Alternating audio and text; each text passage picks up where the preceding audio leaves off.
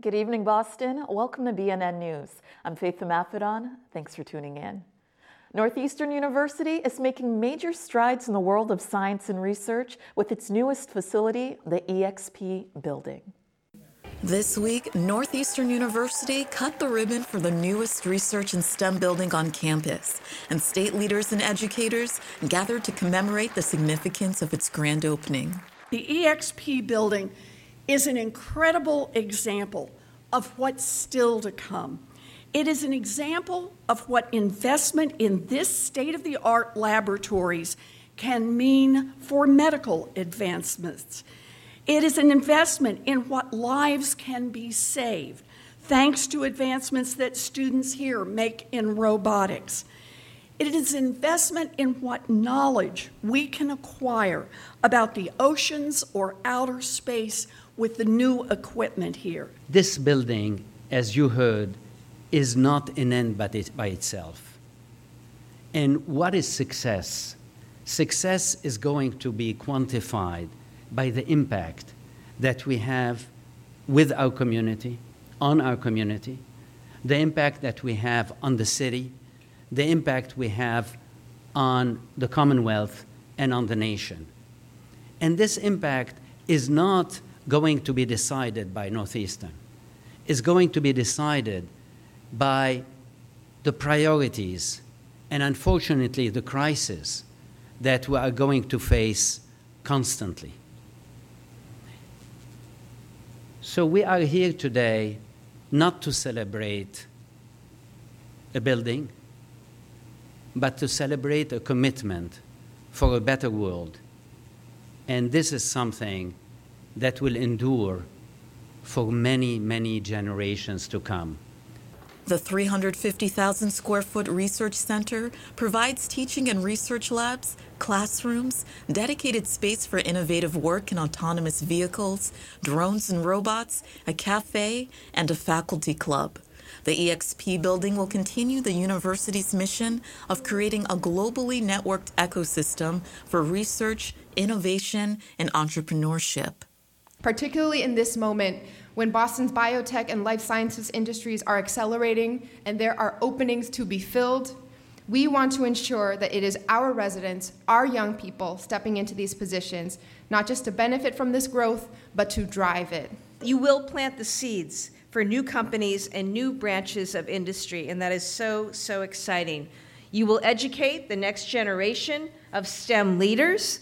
That's the ultimate investment in our future, and today I think it's appropriate as we celebrate the first day of STEM Week in Massachusetts. I can't think of a better place to be than right here, as we encourage students to literally see themselves in STEM. EXP will allow students and researchers to network, connect, and collaborate as it unites knowledge and perspective. The EXP House will have leading-edge research facilities, modern, multifunctional spaces for students, staff, and faculty to turn ideas into reality. Groundbreaking discoveries, immersive learning experiences, and research partnerships spring to life within this state-of-the-art, and it is truly state-of-the-art, 8-story building. And we know that this will have a meaningful impact on the research pursuits of Northeastern students. You are truly building up our scholars so that they can go on and build up this world. But Northeastern isn't the only school advancing in the scientific field, with exciting new developments coming out of Brighton High School. 5 new STEM labs opened at Brighton High School last Thursday. These labs feature $3 million in new equipment, electrical upgrades, and furniture, and they offer the support which Brighton High School students need to pursue their STEM careers. It's really transformative for our science education. You're in one of the biology labs. We have a new chemistry lab as well. And with the importance of STEM education and the work that we're doing to prepare students for the future, for current and future careers in STEM, the support of the labs is just, it's a game changer for us. This is the product in very wonderful upgrading of our science labs here in Brighton High School. It's a tremendous investment in our young people, and it will pay dividends going forward, because I think we're preparing our young people to take advantage of a changing work environment, of 21st century opportunities that are available in life sciences and all the other areas of science. BPS believes that STEM is supported and enriched by inquiry and literacy. Easier and better access to STEM equipment and facilities are essential, and these brand new labs will be able to offer students real-life STEM experiences. Okay. These new labs have improved me and my classmates' learning because of the new equipment, more space to do projects, and to keep it organized. So with the new tables and more space, there's better experiments to feel like we are in a real lab, having our own space, being able to work as like we are real scientists. Boston Public Schools partnered with outside organizations and businesses in order to make all this work.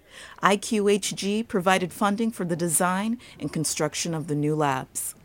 One of the things that's very important to us in the Boston Public Schools is to ensure that our students have access to high-quality instructional materials and learning opportunities. And one of those things is to ensure that our students have access to advanced coursework, particularly in STEM. We know in order for our students to be able to access that type of material, innovative programs such as Project Lead the Way, they need to also have facilities that match. All too often in Boston Public Schools, we have not delivered on a promise of high-quality facilities that match the ambitious teaching that's happening across the city of Boston.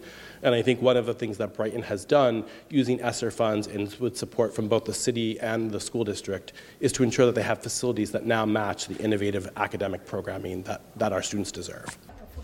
Our students deserve to have the best. It's their time.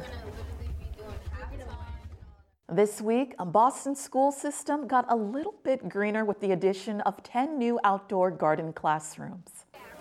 On Tuesday, Superintendent Mary Skipper joined Boston Public School teachers and students to celebrate the opening of a new outdoor classroom at Boston Greenway Academy.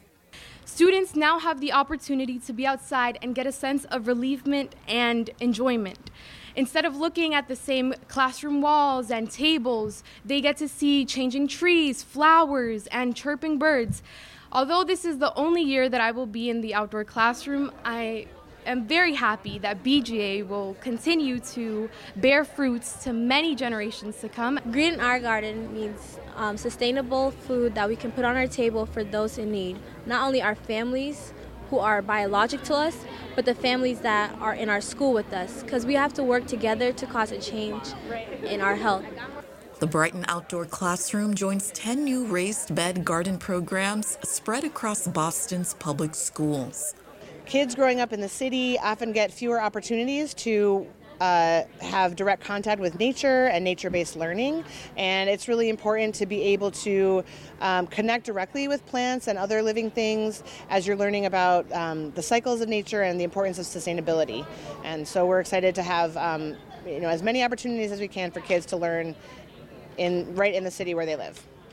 In addition to building these green spaces, Grow Boston and Green City Growers also provide weekly education classes for students to learn about tending to plants and being environmentally conscious. Gardens like this build a real strong sense of community. They let kids from the city know where food is from, how it's grown. You make good, nutritious decisions. But more importantly, I think it does build teamwork and an attachment. So you'll have an attachment to this school, you'll learn things that you'll do the rest of your life, and you'll have attachments to your neighborhood, your community. A major goal of these programs is to have the students see the role that sustainability must play in their lives. We want our students to be able to connect their own lives to the urban environment and think about sustainability. So when they look at trees, when they look at nature, when they look at pollinators, think about how it interacts with their lives and how we can make those things more sustainable in Boston. Even after these kids blossom into adulthood, they'll never be too far from their roots. It's finally happening. The Dorchester Food Co-op has officially opened and is ready to serve the people of Dorchester however it can. After 10 years of community efforts, the Dorchester Food Co-op opened its doors, making it Boston's only community and worker-owned food co-op. The store is dedicated to providing fresh, healthy, and sustainable food options while supporting local farmers and producers, reducing food waste, and highlighting equitable access and economic opportunities to neighborhood residents. One of the most important things about the co-op for me is its ability to draw people together. And we have folks from all over the globe that work here, from the Dominican Republic, Haiti, Cape Verde, Somalia, all over, myself from Guam. And so the ability for all of us to work together around this common mission of getting good, healthy, nutritious food out into the community in a way that is respectful to the individuals that we're serving and the products and the vendors that provide us with those goods.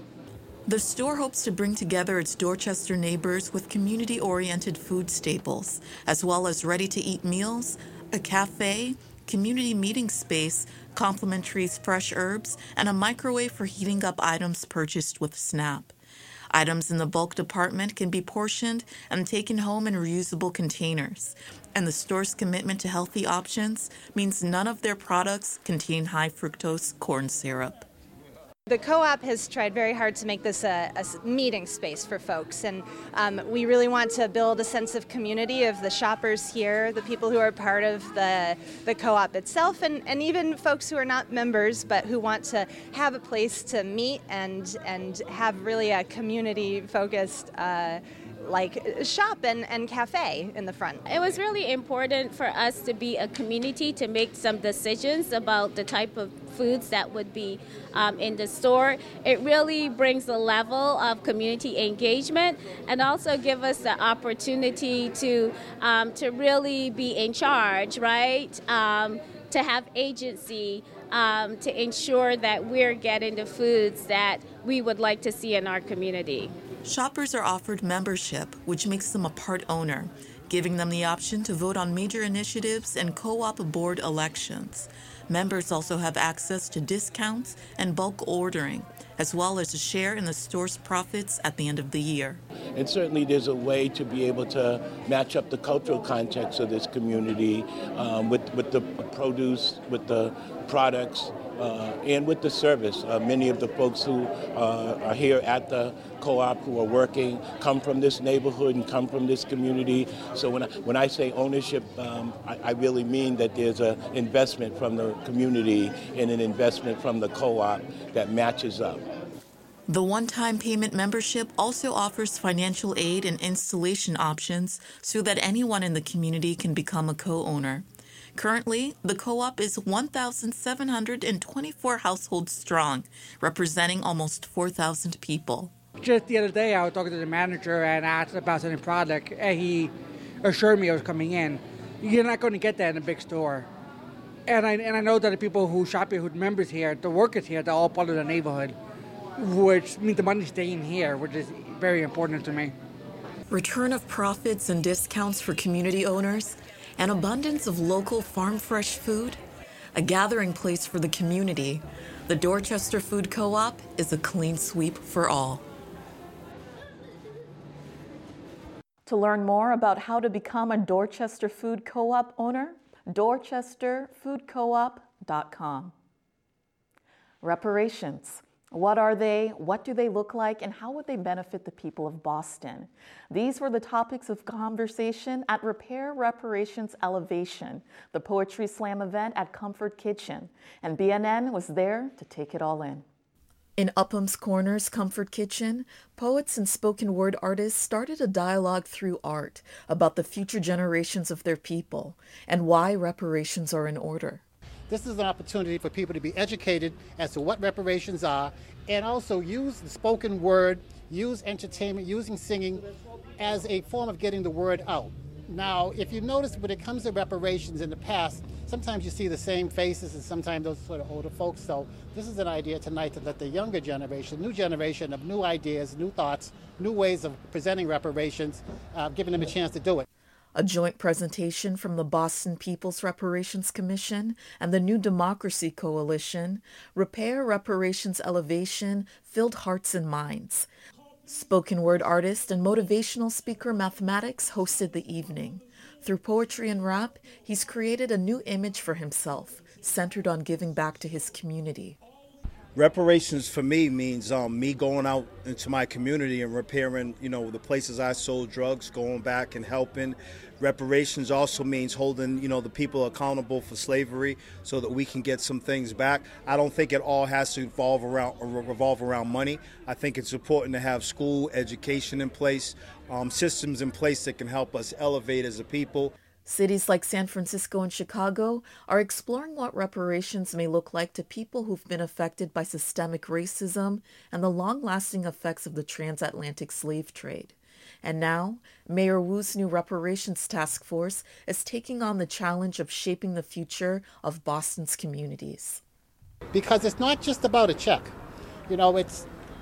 Money is going to alleviate and help some problems, but it's our future that we need to be concerned with.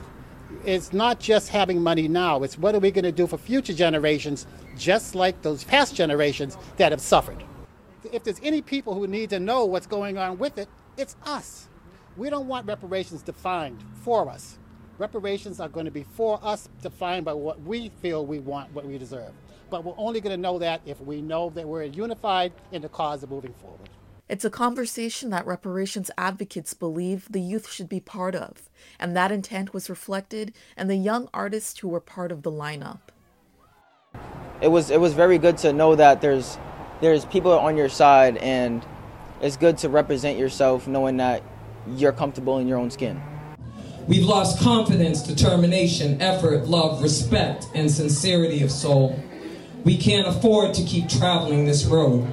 So let's get our act together, desiring to be straight. The time is way overdue, no longer can we wait. So reparations, when we get our due, both the financial and the land, we can begin, because it's a long road, because we're talking 400 years and counting of not having what was stolen from us. And so it will also, I believe, unify our communities of color, right? Because when we do more events like this and show the level of talent and the level of consciousness, we can each do our part in advocating for reparations, and just basically, and I say biblical justice because that's the best justice, but social, economic, racial justice, it comes with, when we get reparations as people of African descent, we can begin to get back, and then that can be the impetus for us to start to unify as a community and start doing the mindset shift, because nothing is going to change unless we do the mindset shift and start to interact with each other on a more holistically healthy level. Over the weekend, more than 80 vegan and vegetarian businesses showcased their food, cosmetic, and clothing products at the 28th annual Boston Veg Food Festival. BNN's Jennifer Small has more. Several business owners of plant-based companies and restaurants sold their products and gave out samples of food at the Boston Veg Food Festival in Roxbury Community College. Josh Velasquez, founder of Shire's Naturals, says the Boston Veg Food Festival helped bring his products to major supermarkets across the country. So this show has been really, really important for us from day one. So this is how we got into Whole Foods and Market Basket. Every time we've come here with a new product, they've helped us open doors. A 2023 Wallet Hub survey of the best cities for vegans and vegetarians ranked Boston as one of the worst cities in the U.S. for plant-based living. Out of 100 cities surveyed, Boston came in 87th. Vegetarian Amsa Takili says she wishes there were more plant-based options in the city. And it's honestly pretty hard to find just like vegan, honestly just find vegetables in general near me. I kind of wish there were more like street markets or just places I could get fresh fruits. The Boston Vegetarian Society hosted the festival and hopes to replace animal products with plant-based products because the group says it benefits health and the environment. Food is meant to nourish and bring us together. We're looking to bring everyone to the table, whether you're vegan or not. Just come and sit at our table and enjoy our great food. The Boston Vegetarian Society has resources on its website, bostonveg.org, for those looking to learn more about a vegan or vegetarian lifestyle. Reporting from Roxbury Community College, I'm Jennifer Small for BNN. What do you think of when you hear James Bond? Pierce Brosnan, Daniel Craig? A white guy in a tuxedo? Well, what if we told you that the iconic 007 agent was based off of a Dominican man named Porfirio Rubirosa? He was a diplomat, race car driver, soldier, and a spy for the Dominican dictator Rafael Trujillo. The iconic character was removed from his Latin origins and whitewashed for international appeal. But artists like Christopher Rivas haven't forgotten the Dominican beginnings. We invited Rivas to the studio to discuss the process of his newest show, The Real James Bond Was Dominican, opening November 8th at the Emerson Paramount Center, and the impact that Rubirosa had on his identity as a Dominican man in a white-centric world. Enjoy the interview. Your one-man show, The Real James Bond Was Dominican, is opening November 8th, and it's playing through the 12th over at Arts Emerson at the Paramount Center. Can you tell me a little bit about why you wanted to create this show? Yeah, I don't know that I wanted to as much as I had to. I had read this story in Vanity Fair about this man named Porfirio Rubirosa, this Dominican man who lived all over the world, was twice the richest man in the world when he was married to Barbara Hutton and Doris Duke, and had this insane life, followed by the FBI for 17 years, best friends with Sinatra, Kennedy, and of course Ian Fleming, the writer of James Bond. And so I went down this rabbit hole where I was like, I'm Dominican, how is my parents or my father never told me about this person? How does this go unnoticed? This really incredible man who has flaws like all of us, Right. And so I just kept going in the rabbit hole and writing and writing and writing, and I felt like I needed to share that with the world. And then the piece that came out of it was less this piece about him and as much as it is a piece about identity. Rubirosa was a man who was obsessed with being seen, with being chosen, with not having his name be forgotten.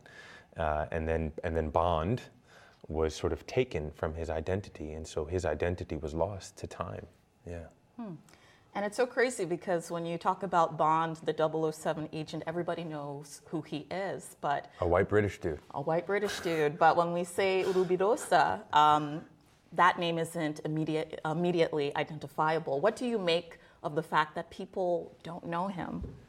If it is identified, maybe by some of the Dominicans listening, it's for being a playboy. That's one thing he was known for. The world's greatest and last living playboy. But he was so much more than that, and his story is so much deeper and sadder and profound than that. What do I make of his name being lost to history? Whether it's Rubirosa or someone else, I think all bodies of culture have so many heroes that have been taken by time and not shared in a biopic like whiteness has gotten. And so I think this is one of many, many brilliant stories that we need in our cultures to remind us of our geniuses and our medicine, but also our warnings of things we should be careful of. One-man shows are an incredible feat. It's a lot of work. Can you talk to us a little bit about the process of putting together this experience? Yeah, so I like to call it a two-man show. There is an incredible live percussionist on stage with me who is making the sounds, who is absolute genius. The score was written by the same person who did the drum line for In the Heights, Wilson Torres. So that's pretty dope. So I like to think of it as a two-person show. Is it an incredible feat? Maybe. It feels like... Thank you, I'll take it. It's the way I had to tell the story because it is such a personal story. This man changed my life. His spirit kind of haunted me, not in a scary way, but in a true way. And I knew I had to tell his story, and I was sort of chosen to tell this story and to tell our story. And so that's what I got. And in the show, you do talk about your upbringing growing up as a young Dominican boy in New York. What advice would you give your younger self? So this morning, I was reading an old journal I have, because I realized some pages were left, and I was looking back, and this is an old journal from 2018, and I was like, damn, 2018 Chris is still wanting the things 2023 Chris is working for. This perseverance, this love of oneself. And so this show at the end of the day is really one of knowing, are we enough? Am I enough? And so I would tell younger Chris, you are enough. just as you are. You are complete, you are whole. I would tell any young person watching, like, you are enough. You are complete, you are whole. You don't need to do anything else. You are perfect as you are. Thank you for saying that. And I think that's a beautiful transition to the book that you also wrote, Brown Enough, that was published last November 2022. New York Times, they wrote an article featuring a chapter of the book. Can you tell us a little bit more about the book and why it was important for you to write it? Yeah, so again, it's like a have to. Brown Enough was born. The New York Times actually took a scene from the play that you're going to see. They took a scene from the play and they put it in the Modern Love section and went completely viral. And then all these people reached out to me and they said, is there a book in you? And I was like, there is no book in me. And then over time, I'd written more and got a bunch of essays published, and I said, there is a book in me. Like I'm constantly exploring what it means to be brown in this black-white world. We live in such a binary world. This, that, he, she, yes, no, right, wrong. What does it look like to expand our being in a more fluid way? Identity is not this thing you can put in a box, especially if you're Latino or Latinx. There isn't one box that can contain, the 36 countries that we are. And so this book was born of that. I explore brownness through many different shades. I explore it in Hollywood as being an actor on TV. I explore it with my student loans, having mad student debt. Yes. I explore it in love. I explore when I went to see Ta-Nehisi Coates give a talk, and he was talking about black and white, and I raised my hand. I said, as a young brown man, where does that leave me in the conversation? And he said, not in it. And so Brown Enough was born, and I think it's really beautiful. You can get it wherever you get books. Yeah, and we'll also have some at the theater. Oh, wonderful. Yeah. See a show, read a book. See a show, read a book. I love that. And you talked about brown people, young brown people, and especially when you think about Hollywood and the industry, and representation is a very, very big topic. What advice do you have for young creatives of color who are looking to get into the industry? Oh, make work. Tell your story. Tell your story. If you wait around, Hollywood will not tell your story. They will tell their idea of what your story is. And it's not yours. So you have to have courage as a young body of culture to take back your stories. I often say everything is a story, one we've been made to believe or chosen to believe, and knowing the difference is profound. Or there's the African proverb, until the lion learns to write, every story will glorify the hunter. This is why the lion must write. And so I would say to young creators, tell your story. I've made a career of telling my story and taking up my own space. And yeah. Wonderful. And you've been performing this show for some time. Yeah. And I'm sure you've evolved and changed every time you've done it. What have you learned most about yourself thinking about his story and sharing this show? That's a good question. I do learn more every time. And I think every time something I do is when I started, I was like enamored by this man. I was like, whoa, so cool, like I have to do this so he's remembered. And then I sort of, it's like an unfalling in love. It's like a reverse love story. I think life is always presenting us with opportunities to meet people who show us what we can become and what we shouldn't become. And I think Rubirosa was both for me. He was an example of where I was going if I was so desperate to be seen and accepted by Hollywood. And he's an example of how I can choose to love myself and show up for myself so as not to get lost in the sauce. That's our broadcast for tonight. For BNN News, I'm Faith Maffedon, and I'll see you next Friday.